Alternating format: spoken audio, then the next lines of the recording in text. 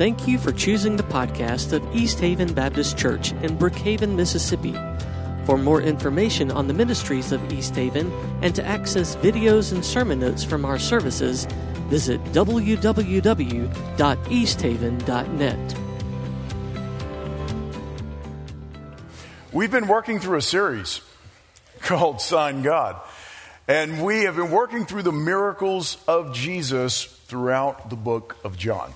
And there are 7 miracles that John records in his gospel. That's not an exhaustive list of the miracles that Jesus actually performed during his earthly ministry. If you were to count up all of his miracles, all through the individual miracles and signs and wonders throughout the Gospels, you would come to around 37 of them. But John highlights only 7 of those 37 miracles in his Gospel. And if you look at them, as we have been tracing them through over the last few weeks, you see that there is a progression. There's a progression that takes place because it starts at the wedding at Cana. And at the wedding at Cana, Jesus turns water into wine. He shows that he is over physical matter and that he is restoring the joy that may have been lost. He's also making a statement about the Old Testament ritualistic purification. And he is pointing that out and replacing that, so to speak. And so you find that that's how he starts. He's over matter. And then we find that he heals a royal official's son from a distance, showing that he is over sickness, but he's also over time and distance able to accomplish things. We find that he goes to the pool of Bethesda and he heals a man who has been an invalid for nearly 40 years and telling that man to walk and healing that man. We find that he creates bread, he multiplies fish and loaves and feeds a multitude, feeds thousands of people, showing that he is that bread that comes from heaven that the Old Testament talks about. He is basically this better version of the Old Testament manna that God had given through Moses. Now Jesus being the one that God is using to sustain his people. You find that but in the in-between, Jesus walks on the water.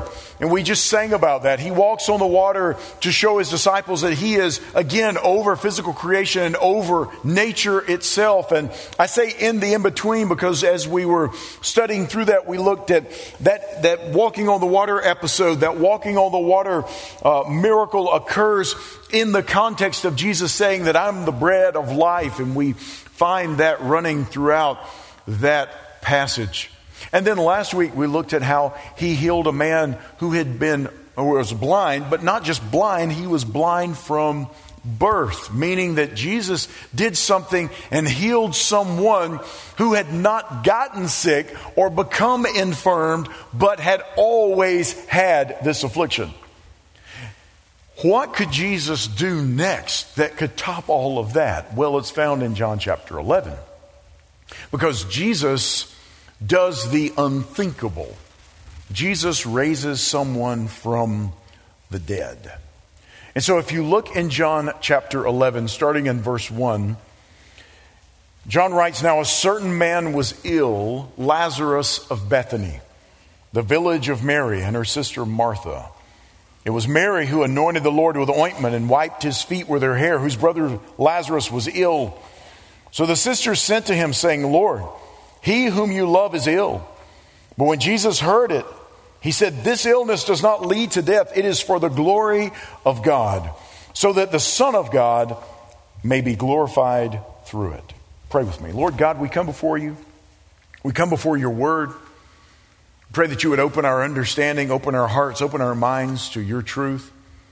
Pray that you would speak to us this morning in a very clear way for your glory. And we ask this in Jesus' name. Amen. We find that Lazarus of Bethany is sick. Bethany is a little town, or was a little village. If you were to cross the valley outside of Jerusalem and walk that ridge for a little ways, you would come to the village of Bethany. It wasn't that far away from Jerusalem, but Jesus and his disciples were a greater distance away from Bethany because they were not in Jerusalem. They were down in the Transjordan region. So they were down toward the Jordan River, and word gets sent to Jesus that Lazarus is sick. The one whom you love is sick. But then notice what Jesus does. When Jesus heard it, he said, this illness does not lead to death. It is for the glory of God. Now, if you were one of the disciples standing around when Jesus made that statement, you might think, oh, well, that's great. Lazarus will get well. Because Jesus said this sickness is not unto death. That's a good thing. Jesus had said phrases similar to this earlier, phrases we've looked at in John chapter 2, verse 11. This, the first of his signs, that's changing water to wine. This, the first of his signs, Jesus did at Cana in Galilee and manifested his glory. And his disciples believed in him. The same thing with John chapter 9. Verse 3, we looked at this last week. Jesus answered, it was not that this man, the man who was born blind, it was not that this man sinned or his parents, but that the works of God might be displayed in him. It's about the glory of God. And Jesus says that Lazarus is sick, yes, but it's not unto death because it's for the glory of God. It's so that God may be glorified and so the Son of God may be glorified through it. And then you get to verse 5. And verse 5 and 6, they're disturbing. Now Jesus loved Martha and her sister and Lazarus. So when he heard that Lazarus was ill, he stayed 2 days longer in the place where he was. He loves them, so when he hears that Lazarus is sick, he stays 2 days longer. Now he's just told the disciples, this is not unto death. This illness is not unto death. It's so God may be glorified, so the Son of God may be glorified through it. And now he hears that he's sick. The Bible says clearly that Jesus loves him. He loves Lazarus. He loves Martha, the sister Martha. He loves Lazarus' sister Mary. He loves the whole family. So when he hears that he's sick, he stays. What Jesus is doing here is something that can disturb us at times. But the truth is this: out of his love, Jesus will sometimes refuse a lesser request to give a greater revelation of himself. Now that's hard for us to get our head around. Out of his love for us, out of his great love, he will refuse a lesser request. What's that lesser request? Jesus, come and heal Lazarus. That seems like a great request because they knew him as the healer. They had heard about his healing. They may have seen him heal before. And so they think Jesus is the one that Lazarus needs right now. Because Lazarus he's sick. And a sick person needs a healer. So let's call for the healer to come and heal our brother who is sick. And Jesus says, no, that's a lesser request. So no, I'm not going to do that. When he hears that he's sick, he stays 2 more days. That word so that's in verse 6. So when he heard that Lazarus was ill. That word so in the original language can be translated because of this. Or consequently. When you read it like that, it may really disturb you. Now Jesus loved Martha and her sister and Lazarus. Because of that, when he heard Lazarus was sick, he stayed 2 more days in the place where he was. The reason that he stayed was because he loved him. That doesn't seem right, but it does when you look at it in the bigger context. They knew him as the healer. They didn't know him as the resurrection. And Jesus is giving them a greater revelation of himself by refusing their lesser request. Look down at verse 7. Then after this, after what? After the 2 days. After this, he said to his disciples, let us go to Judea again. The disciples said to him, Rabbi, the Jews were just now seeking to stone you, and are you going there again?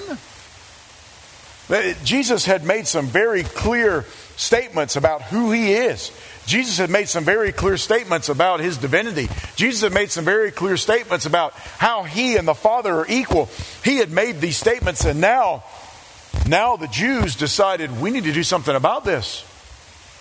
They picked up stones to try to stone him. They had this spontaneous move of, we're going to kill him because he's claiming to be equal with God. And so now the disciples say, we can't go back. They're trying to kill you, Jesus. Don't go back. Notice what Jesus says. Jesus answered, are there not 12 hours in the day? If anyone walks in the day, he does not stumble because he sees the light of this world. But if anyone walks in the night, he stumbles because the light is not in him. Do I need a different mic? Tommy?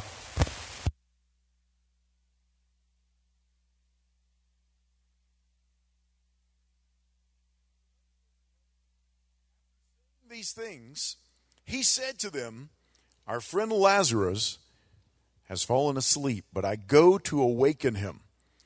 The disciples said to him, Lord, if he has fallen asleep, he will recover. Now Jesus had spoken of his death, but they thought that he meant taking rest in sleep. Then Jesus told them plainly, Lazarus has died. But then notice his next phrase. Then Jesus told them plainly, Lazarus has died. Verse 15, and for your sake I am glad I was not there. Now, first of all, we find, because Jesus loved them, he waited 2 more days. And now he tells the disciples, I'm glad I wasn't there. For your sake, I'm glad I was not there to heal Lazarus. Why? Because he's refusing a lesser request to give a greater revelation of who he is even to them, so that you may believe. But let us go to him. So Thomas, called the twin, said to his fellow disciples, let us also go, that we may die with him. That's pretty encouraging, right? Thomas was always that realist, sort of pessimistic. Okay, guys, we're all going to go. We're all going to die. Let's just go with him. Now, when Jesus came, he found that Lazarus had already been in the tomb 4 days. It's helpful to know that among the Jews there was a tradition, not a biblical truth, but a tradition that they had passed along. And the idea was that the spirit, the soul of the departed person would linger around the tomb for 3 days, and then at the very end of those 3 days would leave forever. So after 4 days, Lazarus was not just dead, he was dead. Not only was his body in the tomb and decomposition had begun, but that part of him, that immaterial part of him, had already completely left as well. Now that was just Jewish tradition. So in the Jewish mind, there was no coming back from this. But Jesus knows exactly what Jesus is going to do. And Jesus knows that they have given him a lesser request, and Jesus knows that he is going to give them a greater revelation of himself. Why do we bring this up? Because I think if we were all to think back, we could all think of some lesser request that Jesus has refused in order to give us a greater revelation of himself. We've all walked down that road before. We've had things that we've said, God, please, answer in this way. God, move in this way. God, show up in this way right now. And it seems like he just waits 2 more days. Jesus is not too late. Jesus is not behind schedule. Jesus knows exactly what Jesus is doing, but it's a greater revelation of himself. Do you know, I don't always do this extraordinarily well.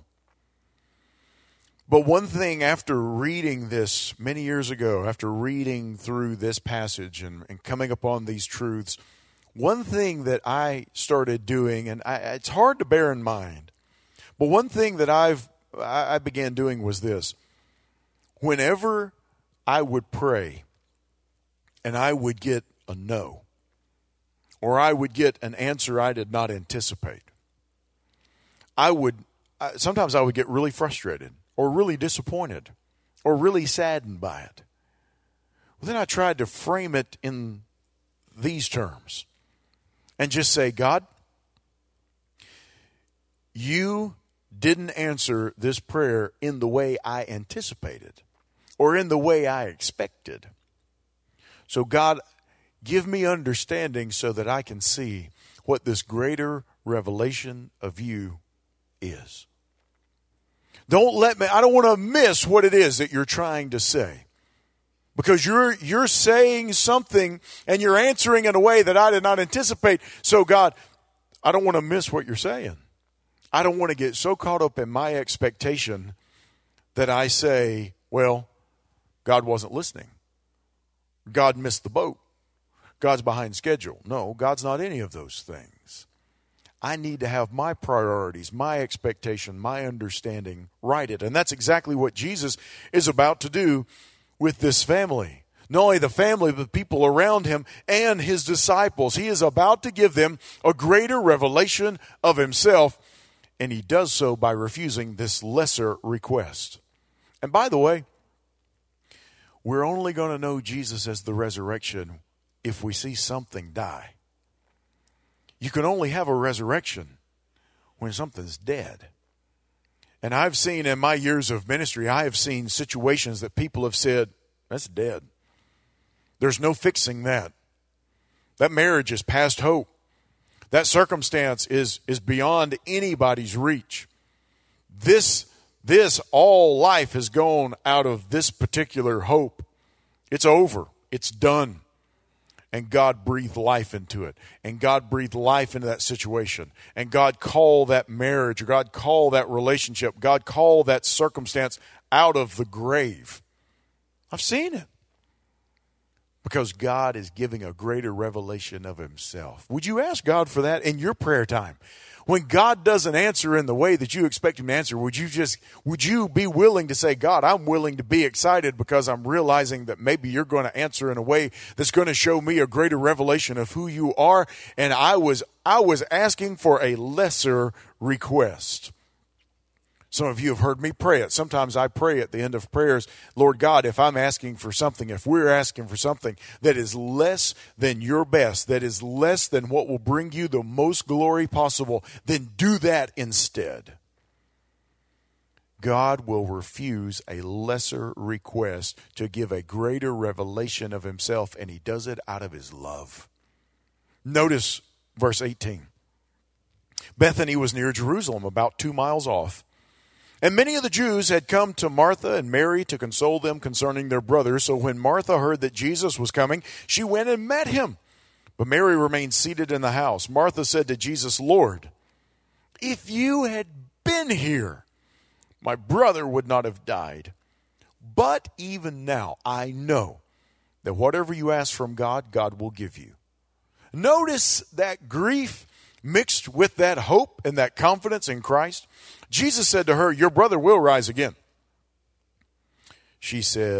Martha said to him, I know he will rise again in the resurrection on the last day. Look at verse 25. Jesus said to her, I am the resurrection and the life. Whoever believes in me, though he die, yet shall he live. And everyone who lives and believes in me shall never die. Do you believe this? She said to him, yes, Lord, I believe that you are the Christ, the Son of God, who is coming into the world.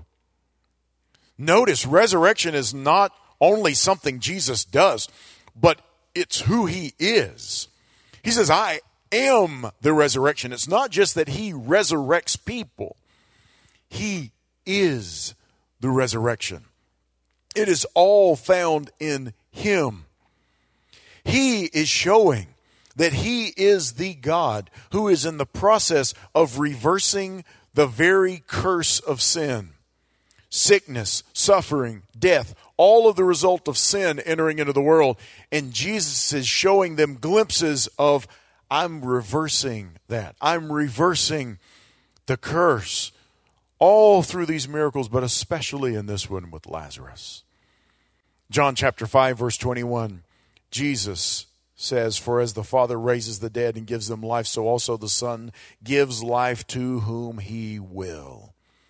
Jesus is the one who gives resurrection.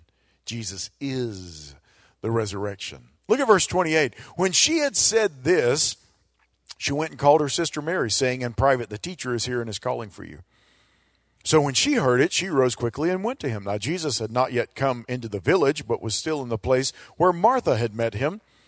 When the Jews who were with her in the house, consoling her, saw Mary rise quickly and go out, they followed her, supposing she was going to the tomb to weep there. Now when Mary came to where Jesus was and saw him, she fell at his feet, saying to him, "Lord, if you had been here, my brother would not have died." Same words as her sister. You think they've talked about it? Whatever Lazarus had, do you think they were gathered around his deathbed? Maybe wiping and patting sweat from his brow, saying, "If Jesus would only get here. If Jesus could only get here in time. Where is he? Will somebody go look? Somebody look down the road and see if Jesus is coming. Did you talk to him? Did the messengers tell him? Why isn't he here?" So she says the exact same thing. "If you had been here, my brother would not have died." Verse 33, when Jesus saw her weeping, and the Jews who had come with her also weeping, he was deeply moved in his spirit and greatly troubled. And he said, "Where have you laid him?" They said to him, "Lord, come and see." Jesus wept. So the Jews said, "See how he loved him?" But some of them said, "Could not he who opened the eyes of the blind man also have kept this man from dying?" Then Jesus, moved again, came to the tomb. It was a cave, and the stone lay against it. It's interesting because those words, deeply moved. Jesus is weeping. He's upset, yes, but it says he's deeply moved. If you go back to what the word means, it means that he's angry. He's mad about it. And you say, "Well, no, when he deeply moved, it just means that he's very emotional. He's very, very sad." No, when you go back and look, he's indignant. Why? Well, we don't know.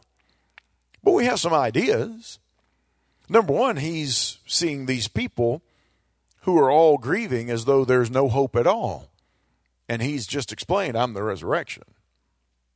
There's also the element of Jesus looking at this tomb and recognizing the reason that he came to earth, knowing this. I mean, this wasn't a surprise to him. It was planned before time immemorial. But knowing that he's getting close to his own grave, his own cross that he's going to die on in our place, and recognizing this and being indignant over what death is doing and how it is so destructive and points back to that original curse that he's going to reverse completely one day. But Jesus, there at the tomb where Jesus tells them, "Where have you laid him?" They said, "Come and see." He goes to the tomb. Look at verse 39. Jesus said, "Take away the stone." Martha, the sister of the dead man, said to him, "Lord, by this time there will be an odor, for he has been dead 4 days." Jesus said to her, "Did I not tell you that if you believed, you would see the glory of God?" So they took away the stone, and Jesus lifted up his eyes and said, "Father, I thank you that you have heard me. I knew that you always hear me, but I said this on account of the people standing around, that they may believe that you sent me." Jesus prays, and he says, "Father, you always hear me. I know that you always hear me. And the whole reason I'm praying this is not for the benefit of me, but for the benefit of these standing around, so that they will understand who I'm talking to and who I am. This is for their benefit. And that's the reason I am praying to you, Father." Jesus is doing it to, again, give them a greater revelation of himself, but he's also helping them to understand this is not just something that I am doing on my own. I am doing this because I am the resurrection, and I am connected to my heavenly Father. Because sometimes Jesus has to remind us exactly who we're dealing with. That's what he's doing with them around him. I'm praying for their benefit, God. Father, I'm praying so they'll know. They will know who they're dealing with. They'll know who I am, and they'll get a clearer view of who you are in light of that. Look at verse 43. When he had said these things, he cried out with a loud voice, "Lazarus, come out." The man who had died came out, his hands and feet bound with linen strips, and his face wrapped with a cloth, Jesus said to them, "Unbind him and let him go." This is a little glimpse. Resurrection of Lazarus is just a little glimpse of that future restoration of all things. And Jesus is reversing the curse of sin. He's reversing this curse that led to sickness, that leads to suffering, that leads to death.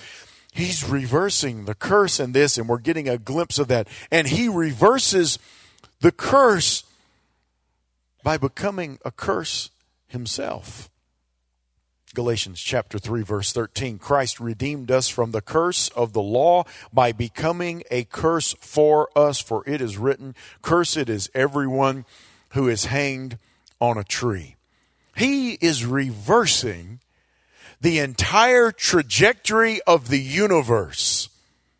That's the whole point. God, through Christ, is reversing the entire path, the entire direction of all of creation, and he is reversing it back to himself. He is restoring everything, and we often say, oh, God is restoring everything to perfection. He's going to restore everything to be perfect again. Well, yes, he is. But the point is not just in the perfection. The point is restoring everything to perfection and bringing it back to himself.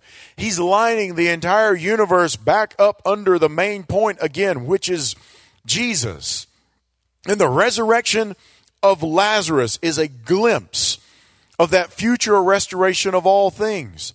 Hey, our repentance from sin, our reversal of the course of our life away from a path of sin and toward a life of righteousness, that too is a little glimpse of that future restoration of all things. We are being called away from sin, and we are being called back to our God.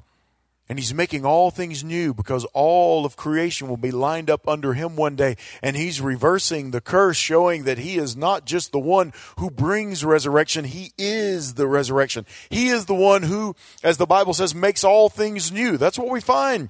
Isaiah 65:17. For behold, I create a new heavens and a new earth, and the former things shall not be remembered or come into mind.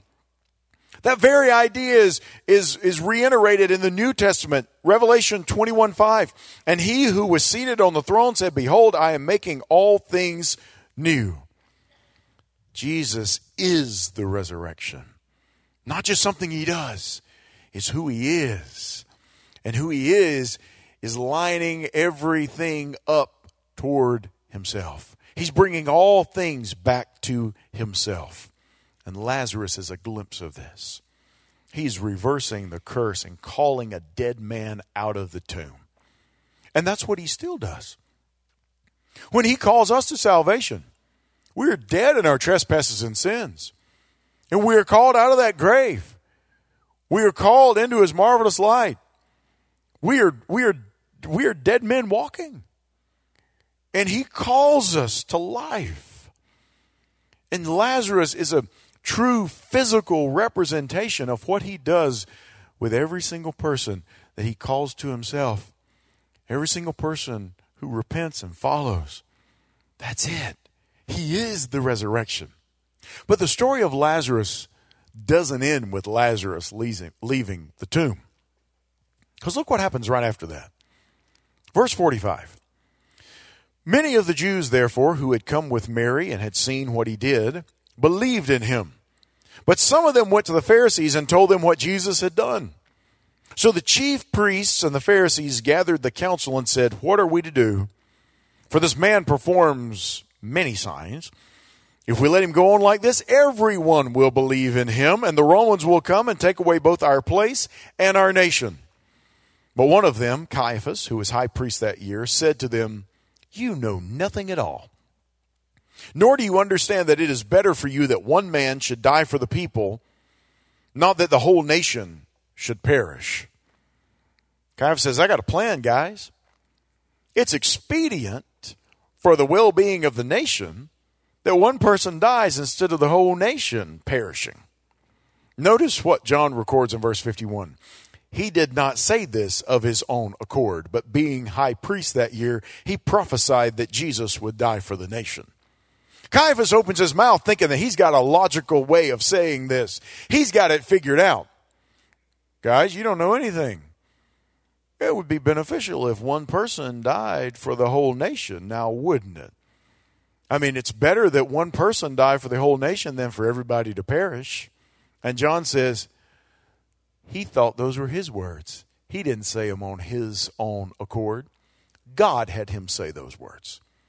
And in saying those words, thinking one thing, God had him prophesy about Jesus dying for the nation.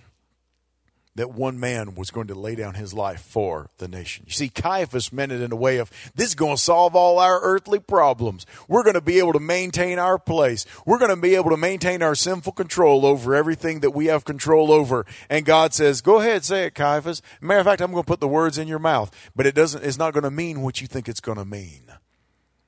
Notice verse 52. And not for the nation only, but also to gather into one the children of God who are scattered abroad. So from that day on, they made plans to put him to death. They made plans to put Jesus to death. Now, I know we say, well, wait a minute. Even the disciples told Jesus, but they were trying to kill you back in Judea. Yes, they tried to stone him. It was one of those spontaneous acts of aggression. Jesus claims to be equal with God. Well, we need to kill him. He's uttering blasphemy. We need to attack him. But here, it's not just a spontaneous act of aggression upon a sin that was committed in their presence at that moment. No, now it's become premeditated. Now it's become a plan, a plot. And now they're looking for an opportunity to put Jesus to death. Why? Because of what he did with Lazarus. When he brings Lazarus from the dead, the dominoes begin to fall in rapid succession. But look at chapter 12. Down in chapter 12, verse 9.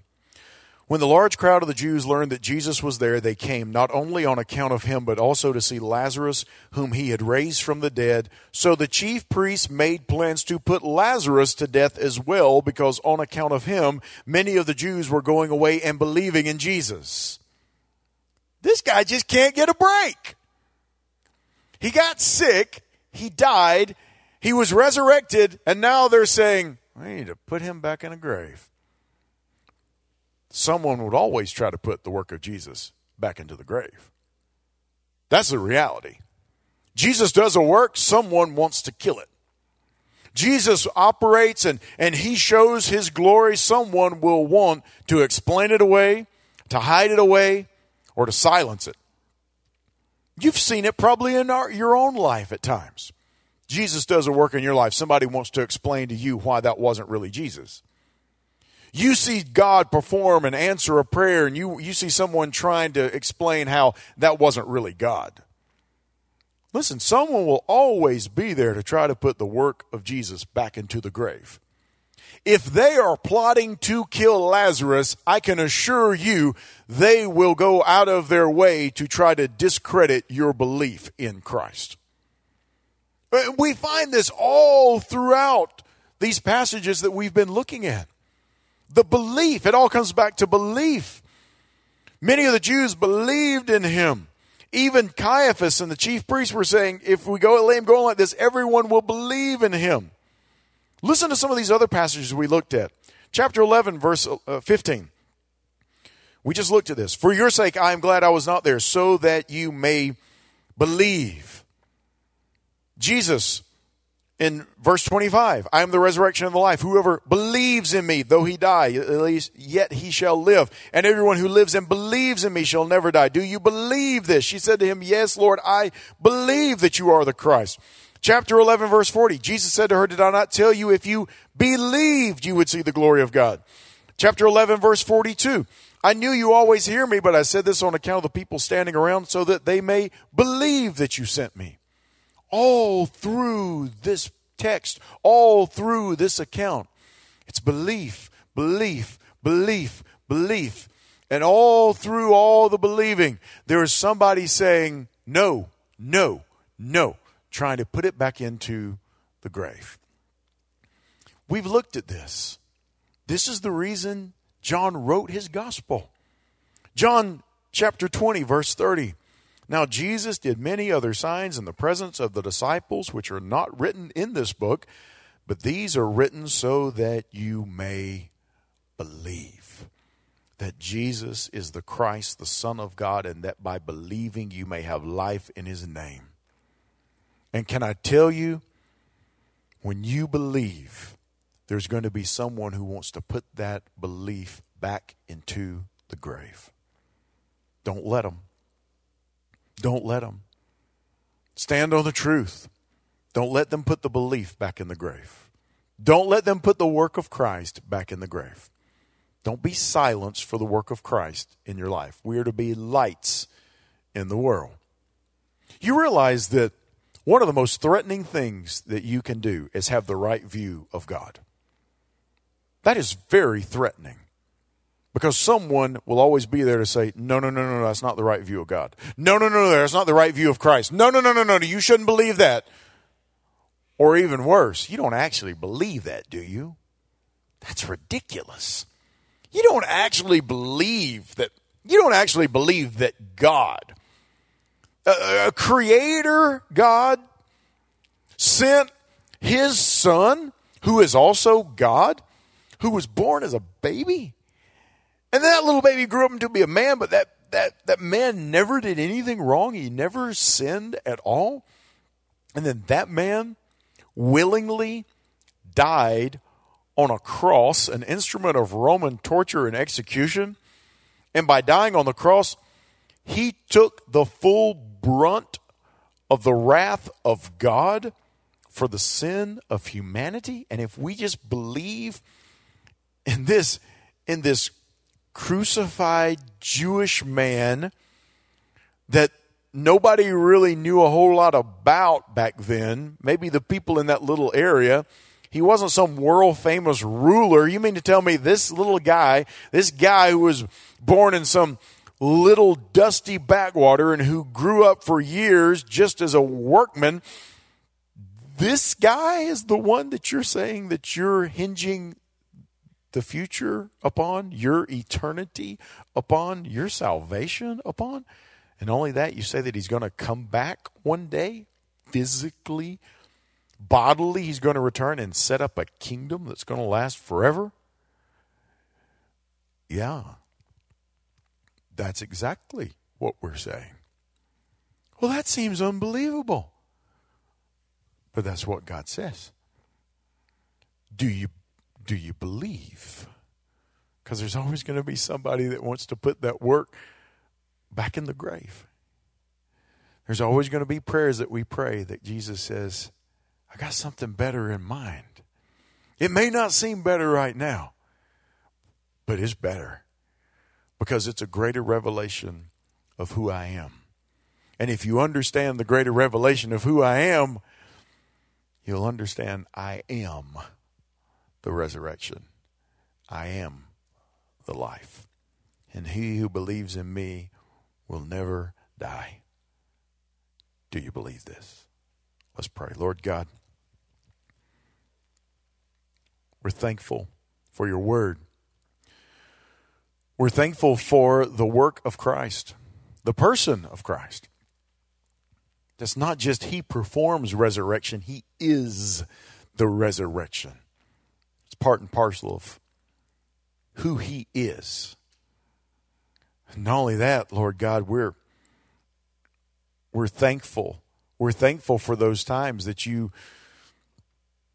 answer prayers miraculously, that you show up in power, that you show up and you blow our minds with everything that we've been asking for. But Father God, we give you thanks for all those closed doors, all those opportunities to know you through Christ.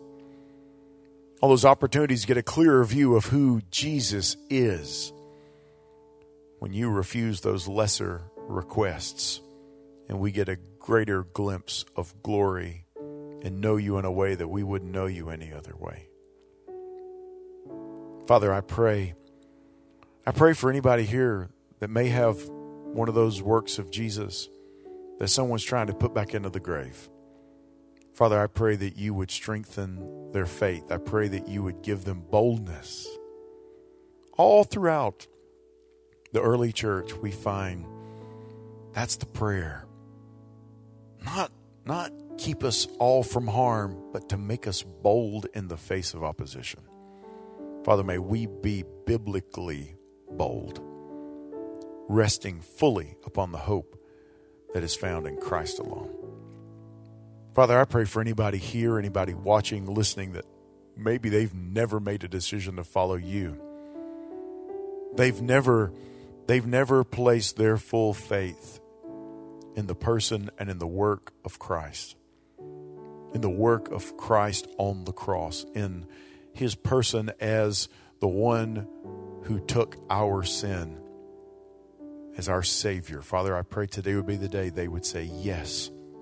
And that they would be a glimpse of that reversal of the curse of turning away from sin and turning toward Christ and trusting him by faith and believing